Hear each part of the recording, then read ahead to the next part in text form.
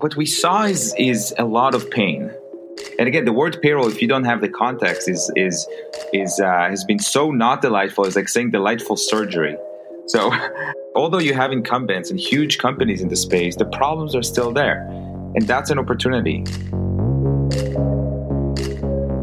Hey there, and welcome to Exceptions, the show about the importance of brand in B2B. This is where we go inside some of the world's best B2B companies to understand why and how they're proactively building a brand that stands out. In today's world where there's infinite supply, infinite choice on the side of the B2B buyer, creating a great experience between the customer and the company is the opportunity for B2B marketers. But they can't simply act like everybody else. To build a great brand, you have to find and follow what makes you an exception. Exceptions is a Seeking Wisdom original series, and it's a partnership between Drift, which is all about bringing conversations and people back to B2B sales and marketing, and me, Jay Acunzo. I'm the host of the podcast Unthinkable and author of the upcoming book, Break the Wheel. It's a book about questioning conventional thinking when you're surrounded by endless amounts of it. And few places are surrounded by best practices and tips and tricks and past precedents quite like B2B marketing. So on this series, we're going to go headlong into that mess, try to make sense of it, and try to tease out what the best in B2B are actually doing to build great brands. In other words, what makes them the exceptions? Today, we meet a company so excited about building their brand that it kind of sort of feels like they named the entire business after how they feel, because these people are building their company with Gusto. Gusto is a SaaS platform that helps automate and improve your payroll, benefits, and HR processes. They launched in 2012, originally named Zen Payroll, and employ over 500 people across offices in San Francisco and Denver. Gusto serves more than 60,000 businesses, or 1% of the market, and they've raised over $176 million in VC. And yes, they're valued at over $1 billion. Unicorn status. But they serve companies that are far smaller than them, which is an interesting challenge that we're going to talk about a lot today. In 2018, Gusto was named to the FinTech 50 by Forbes, while PC Magazine called them the best in payroll software, benefits admin software, and best in HR software. They've also made the lists of top places to work in both cities that they call home. Now, all the brands that we'll profile on this show have a lot of things in common, but the most important thing to them all is that they are customer-centric. So, of course, that's where we should start every episode of this series. So it's time now to get one customer's experience of the great experience that is the Gusto brand.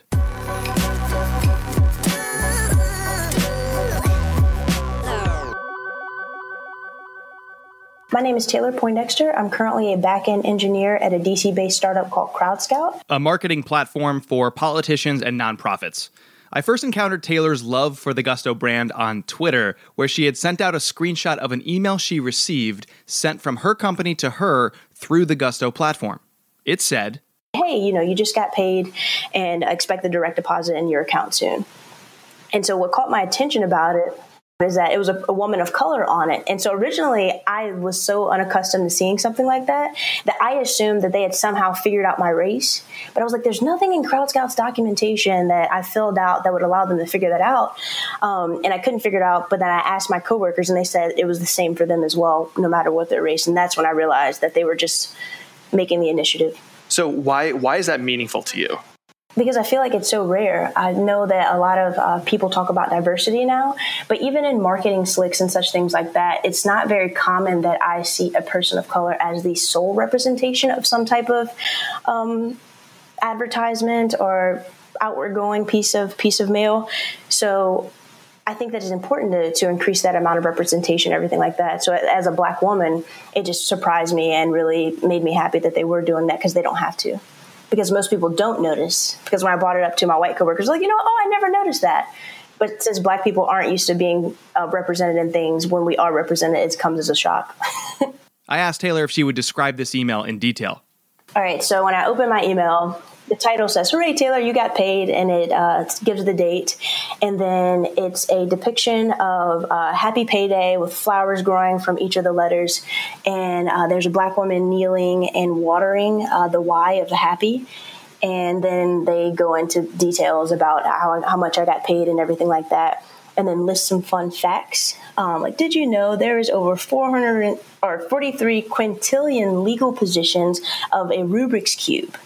And then they break down at the bottom with a pictograph how much of my money went to taxes, whether federal taxes or state taxes, and other deductions that I may have had taken out. Gusto calls these messages payday emails, and they're intentionally designed to turn what typically feels like a corporate or mundane transaction into something to celebrate. Hey, you got paid. That's great. You earned this because you worked hard. Congratulations. Here's some personality, some warmth, a fun fact, and some helpful detail on where your money went and why. It's something so simple, but as we'll later hear, it's had a profound effect on Gusto's business. So if I were to describe it, I would say that Gusto seems to be forward-thinking, that has ideals that are very similar to mine, and that they're very focused on and committed to making a streamlined product that actually helps the customer. I feel like if they knew it would help the customer, they would do it, as opposed to some older companies that may be set in their ways. So I like the fact that they're not stagnant. So if Gusto was a person in your life, who would they be? I would say it'd probably be one of my friends, obviously in like the finance sector. He's very trendy and cool, but he's very knowledgeable, and he actually wants to help me with a lot of things. So we could kick back and drink a beer. We could also, do productive things that are going to help me be more financially stable and financially sound as I progress through my career. Later in the episode, we're going to find out how this compares to the way that one of Gusto's co-founders would describe the brand. Is it similar, or is it way off? That's later in the episode. For now, think about just how little most B2B companies care about cultivating their brand. Think about your own company. How much do you proactively talk about and purposefully build a differentiated and refreshing brand in your niche? Today, you simply can't build a great brand if you look and sound like most of us imagine most B2B companies. Dry, droning, void of all human personality. And I don't mean fun and quirky is the way to go. I just mean have a personality. Be human, not robotic.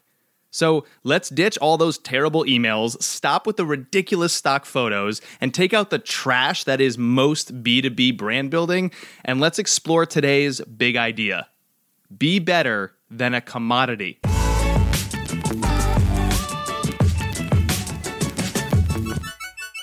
B2B companies don't necessarily avoid building brands because they dislike great brands.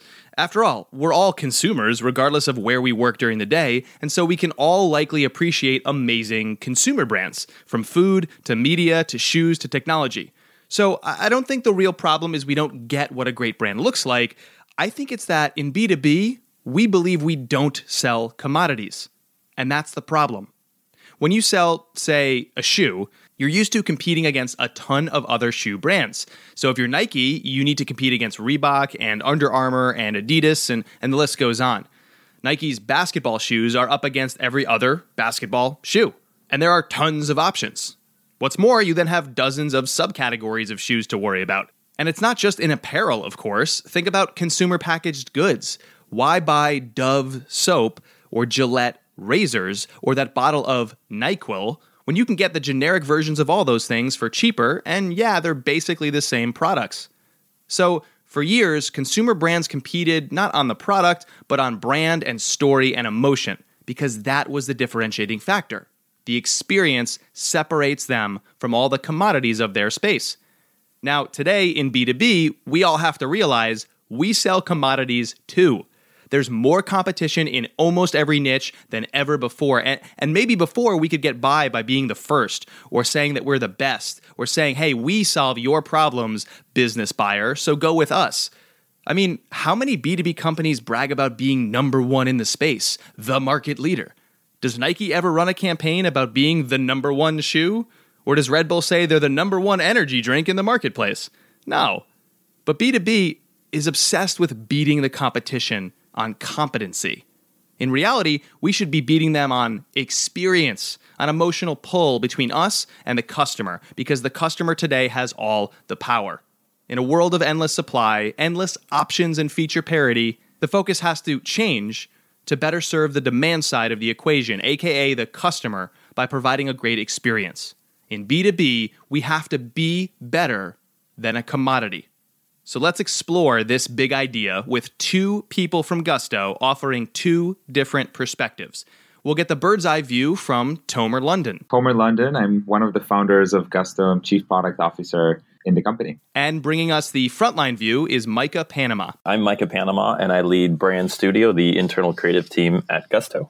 Just wait until you hear more about that group. As a creator, I just love it. But for now, let's start with Tomer. I asked him if Gusto was a person, who would they be? Remember that Taylor had said it was a smart friend who could both coach her on her finances and kick back and have a beer. Here's Tomer's answer. I think the person that comes to mind for me is just someone that you know for many years and is a close friend, but is very, very trustworthy. So it means that on one side, it's someone that you know and you trust, and you went through ups and downs together, and as a friend that you know a lot about them too. So you know about them, they know about you, and you connect on a personal level. But on the other side, you can talk with them about things that are kind of sensitive and professionally really important, and you really trust their work as a result. Pretty damn close. That's not too bad. And when I told Tomer the story of Taylor and the email and the tweet, of course, he loved it. Oh, it's awesome when customers, notice the craft, notice the small things. We have our personalities and we have who we are and what we believe in, and we try to bring this to everything that we do in our work. It makes me really proud. It makes me feel happy to notice to see that people notice these things. When you're in B2B software and you're in your space in particular, there's a lot of incumbents. And so what did you guys see that was broken, or what was the opportunity when you first started out? What we saw is a lot of pain. When we looked back at our own time running small businesses and looked back at our time with our families, we saw that there's all these problems that small businesses feel, that although you have incumbents and huge companies in the space, the problems are still there. And that's an opportunity. Gusto found that about 40% of small businesses are fined hundreds or even thousands of dollars every year because they don't do their payroll or taxes correctly. And by the way, when you think about these fines, like hundreds of dollars or thousands of dollars of fines, mean the world for a small business that's just trying to make a living. And so Tomer and his two co-founders, CEO Josh Reeves and CTO Edward Kim, started the company with a clear purpose. The mission of the company is to create a world where work empowers a better life. It's a very broad mission, and it's focused not just about what businesses will get from Gusto, but also what their employees will get from Gusto. It's an internal mission that we use a lot when we talk about internally what we're trying to do in the world. But when you talk outside with customers, you need to talk with them about what you're currently selling to them, because that's kind of the needs that they have. So for us, like the way that we're describing, what we're giving to customers today is earlier on, and when we just started and we only had a payroll system, we called it delightful payroll. So basically, this idea of taking a task, like taking one of these multiple hats that small businesses have, the payroll hat, and take this off their head, and then not just helping with that, but also making something that's extremely painful and making that delightful. And again, the word payroll, if you don't have the context, has been so not delightful. It's like saying delightful surgery. So we try to kind of show that there could be a better future. I think Tomer just described something pretty interesting that I hadn't considered before. I don't know about you. There's this broad internal mission that helps the company keep building towards a better and brighter future. But then externally, they only let a little bit, a specific piece of that mission out into the world because they have to describe the value they provide right now. So, for instance, their homepage right now says they tame the chaos of payroll, benefits, and HR, but Tomer just described this huge mission to create a world where work empowers a better life. It just so happens that the way they're doing it right now is listed on their homepage. And I think that's an important nuance if we're going to build great B2B brands. There's this theme that comes through of like broad, specific. Let me give you an example. This is from Micah Panama, the head of their brand studio, who we heard from very briefly earlier. And he describes this project they created, which he calls the Yelp of accountants. The goal is to help tons of people in the Gusto ecosystem in a very broad way, even before they buy and even if they never buy. Here's Micah. We created a marketplace for accountants and bookkeepers so that small business owners can find the right partner for them to help run their business. So in this case, we recognize that our customers have this need. They need accountants, and our accountants actually are a really important part of the Gusto ecosystem. So we have a bunch of great accountant partners who use Gusto, and they actually use that to run payroll and even HR and benefits for their customers, the small businesses. And so we recognize this need on both sides of our customers to connect together. And so what we did is we actually built this kind of, imagine like a mini Yelp for finding these partners. And what was cool is we were able to partner with product design. So they were building the accountant side product, and that was to allow the accountants to build their profile. And we were building the small business facing product where they could go in and search for the right partner, put in the parameters. So we did a bunch of user research to find out, what was the most important thing in picking a partner. And then we built this beautiful site where you can go in, you can do your search, and then you can look at the profiles of these folks, get to know them, kind of understand what they specialize in, and then find the right partner for you. This project adds a ton of value to the world, to the audience, and it provides a great experience to the people they hope to reach. Not to mention, it exposes that audience to the tone of voice, the warmth, the helpfulness, the Gusto brand. Which is very much aligned with, our kind of mission-driven approach of we want to empower all these small businesses. So if you don't use Gusto, we can still provide value for you. And, to me, that's the way that you build a great brand. If you come in and you have this great experience and you didn't even pay for it, and your takeaway is like, wow, Gusto helped me with that. Like that's a huge win for us. Now, I mentioned before that Micah leads Gusto's brand studio, which was originally called Brand Design. We ended up changing the name of the group to Brand Studio because, we're this cross-disciplinary group of creatives. And so the team today is designers and writers and front-end developers. Brand is kind of the result of everything you do, right? It's the way your customers feel about you and your prospects feel about you based on those actions. And so as far as brand design goes, we see ourselves as the ones crafting the story of who Gusto is and then helping the entire company, equipping them with the tools to express that. One popular way they express their brand is the payday email. It's that email that Taylor had mentioned earlier.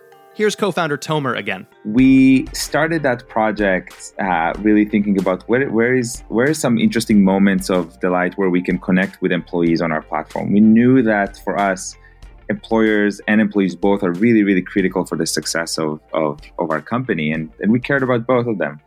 And we actually started by looking at the pay stub. We're like, you know what? Look at that thing. It's so ugly, so hard to read. Everyone's having a hard time. Like you use it when you need to, get a loan or get a new landlord or to move apartments and stuff. So let's just redesign that, make that beautiful. And we started there, and then really quickly we were like, you know what? That's nice, but it's not that frequently that you experience your pay stub. Is there a way to do this better? And then we kind of, had that idea around like, well, the email that we send to deliver the pay stub is actually the thing that everyone sees.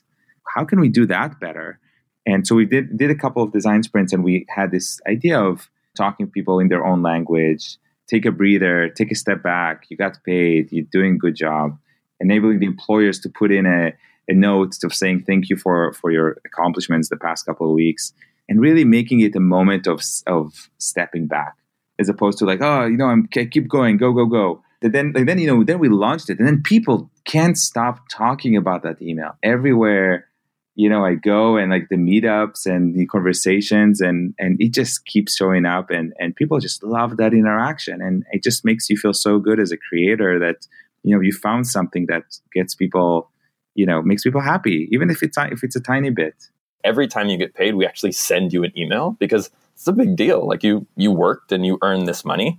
And before that transaction was one that you probably didn't even see. Those are the things where nobody in the industry was thinking to create things like that. But when you start with a customer point of view of what would be good for them, then you can create stuff like that.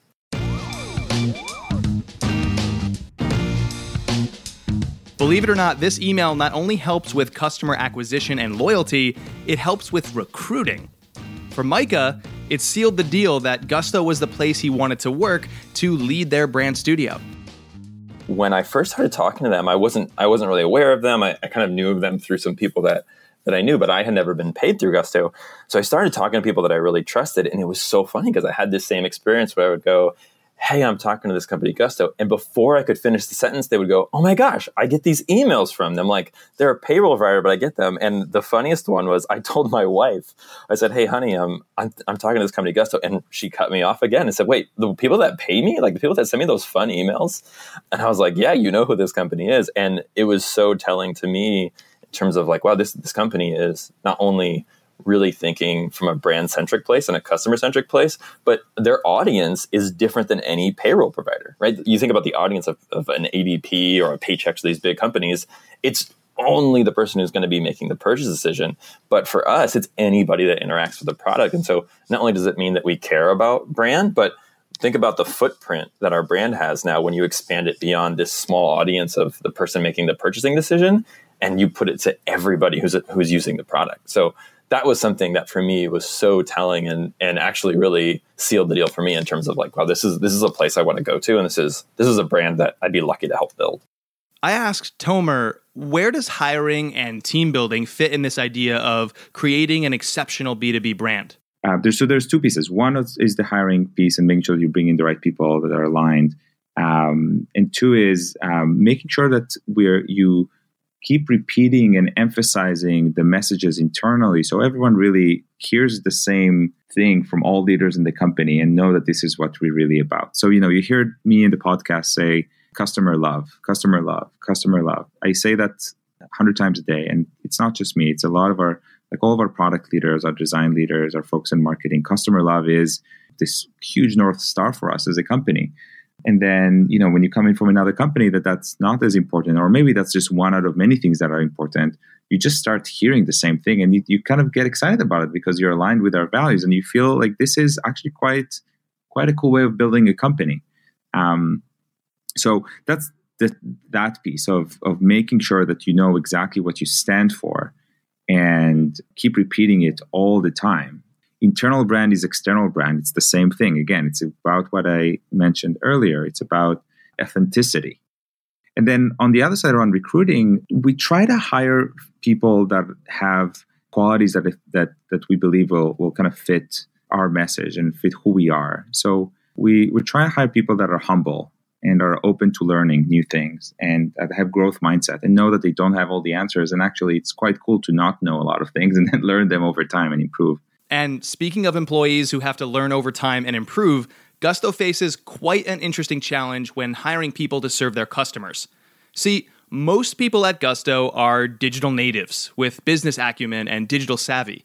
They live and work in tech hubs like San Francisco or Denver, and most of them have never built their own small business or had to worry about payroll, benefits, or HR. Their customer, however, is the opposite.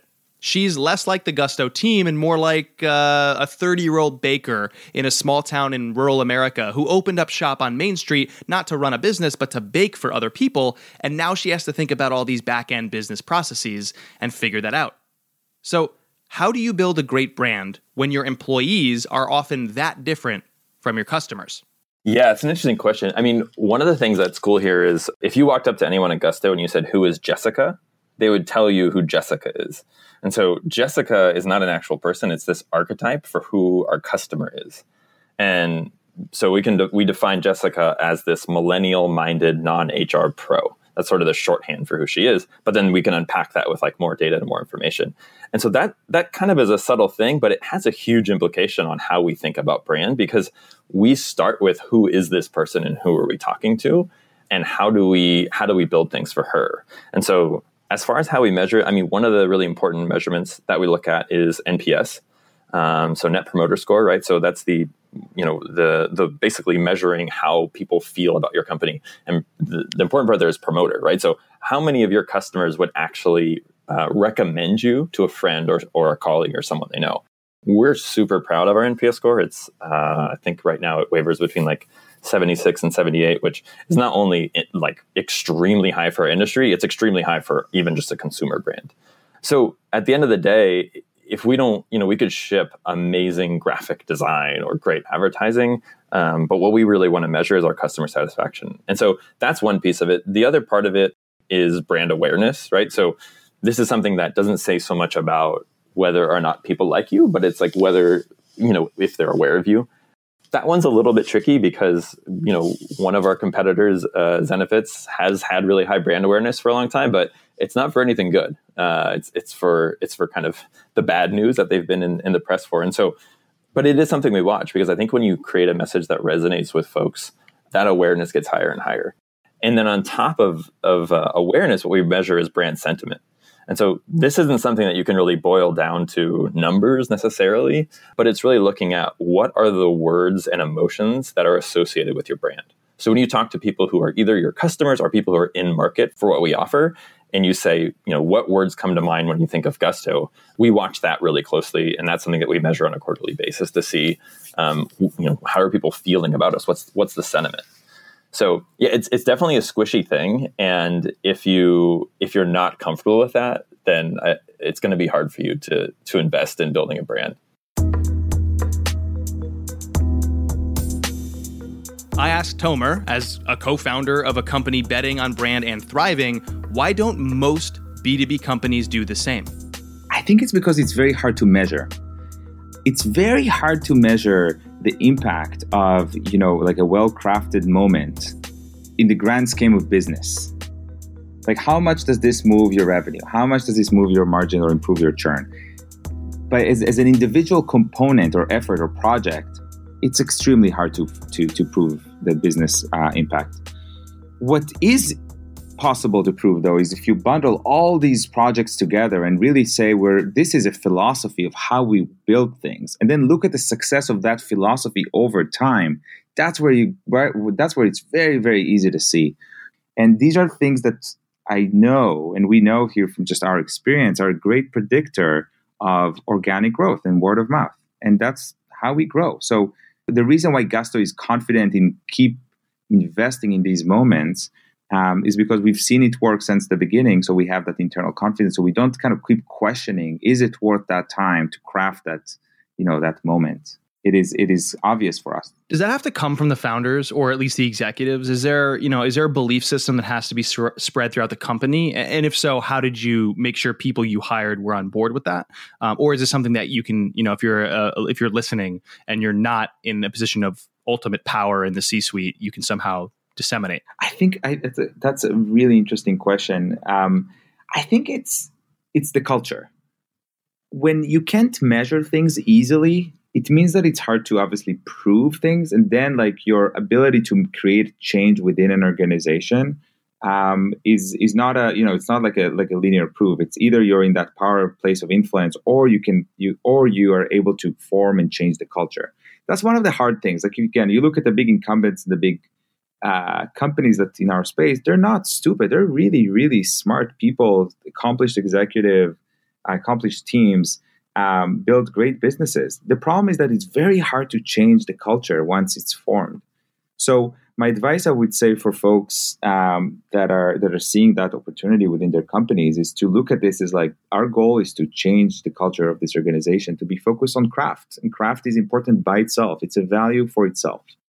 When you're building a human-powered, customer-centric brand in B2B, you constantly question conventional thinking to think for yourself. So let's take a moment now and look at a few questions that we can each ask in our specific situations to break from old norms in B2B and build better brands.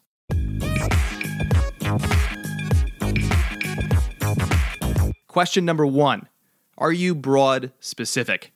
In other words, do you have a mission big enough to start a movement, but relevant enough to add value right now? Tomer talked a lot about this idea of making people's lives better, and Gusto's mission internally is to create a world where people's work creates a better life. That's a broad mission, and under that umbrella, or actually said better, on top of that foundation, they can build a ton of things. But right now, they're building better tools for small businesses to execute their payroll, benefits, and HR. And so they tell the world that that's what they do. But they have a far bigger reason why they do it. So, do you have a mission big enough to start a movement, but relevant enough to add value right now? Are you broad specific? Question number 2.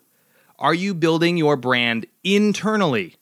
Both Tomer and Micah talked a lot in this episode about all these internal interactions across departments, largely led by the brand studio, but spilling across functions.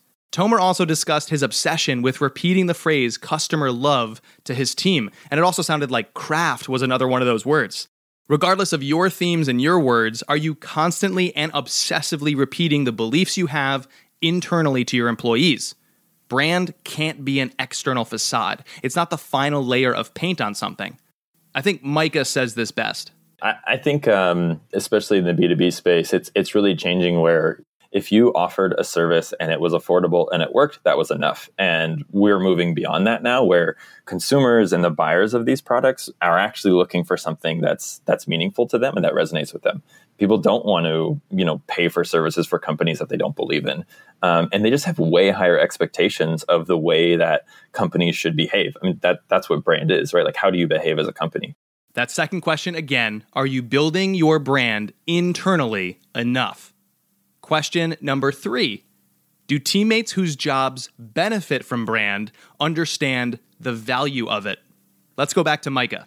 I'm lucky here. We have a really disciplined marketing team, and they can talk funnel optimization all day long, and they're really good at it. But on top of that, they really understand the value of brand and how every single touch point someone has with us is going to be an experience with the brand, is going to inform how they feel about Gusto. One of the subtle things that you worked into that answer was, the marketing team is great at funnel optimization. They basically are in charge of growth and conversion and all that. And then you said, but they're also aware of the value of branding. And I feel like the word but speaks such volumes to what most B2B marketing teams and B2B companies do or think about when they think about brand. So why don't you think most B2B companies see the value of brand? Yeah, it's interesting that you caught that word, but I should have said and. But it definitely. But I think you're on the right path. Gusto stands out for many reasons, but I think one big one is you guys do have an amazing brand, and it seems like when you say they understand the value of it. What I assume you're not saying is they have a metric in their mind or a number of dollars driven that they can attribute directly to the brand. It's almost like an implied belief. It's like we don't know the exact ROI of all these activities, but we know they're making everything else we do work harder and that there is indeed value in brand. And I just don't see most B2B companies thinking like that. Yeah, that's exactly right. And I think, the brand is something that is hot right now, right? I think lots of companies want to talk about how important brand is. To me, we're a company of altogether we're around 500 people, over 500 people now across 2 offices. So we're here in San Francisco, we're here in Denver. That's not huge, and so the signal to me when I was interviewing with Gusto was the fact that they recognize, hey, we want a head of brand design. It's that important to us that we want one person in charge of this, and we want that person to have a team that goes and ship this. That speaks volume to how much we care about design. And then as far as the industry, definitely in the B2B space, I think it's something that has been neglected. But at the core of that is I just think customers have been taken for granted. Really sit with that thought. The customer has been taken for granted. It was assumed forever that in B2B, it didn't matter if your website sucked, if your experience felt like a stuffy, terrible place to be, if you forced people to do things like fill out marketing forms or talk to pushy salespeople or wait on hold with support for way too long. None of that seemed to matter because the buyer did not have all the power. Companies did. But obviously that has changed. Customers cannot be taken for granted. Instead, they have to be taken on a journey. At Gusto, everything they do reflects an obsession with customer love. From that simple payday email to the way they hire every employee to, say, redesigning the typical and boring job offer letter that most companies send new hires. It's kind of weird. It's like, imagine if as a wedding proposal, you would just show up with a giant, pile of papers. Additionally, if you walk into Gusto's brand new office in downtown San Francisco, you're going to see a pile of shoes when you walk in, because the team takes off their shoes when they enter and works in socks or slippers to make their work feel like home, because their brand is all about warmth and the human touch. And it's little things like that add up to make a big difference. A great brand, the way you make others feel about you, that is defensible in a world of infinite supply. That's going to achieve great results. And that cycle takes time and it takes investment. but it's really, really worth trying. Because if you don't give that time, if you don't do that, you may miss like a huge, huge, huge opportunity.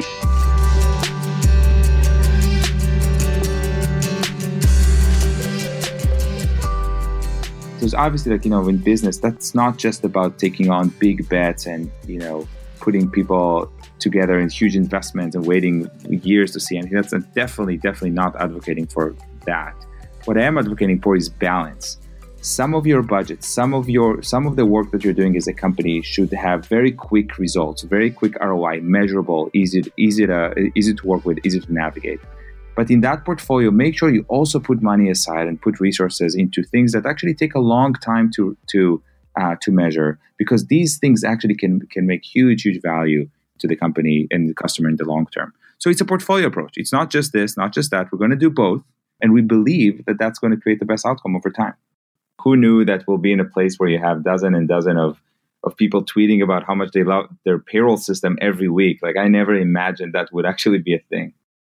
It's a simple question to ask, really, but it's time we all answered it in B2B. Do you want to be a commodity, or will you find and follow what makes your brand the exception?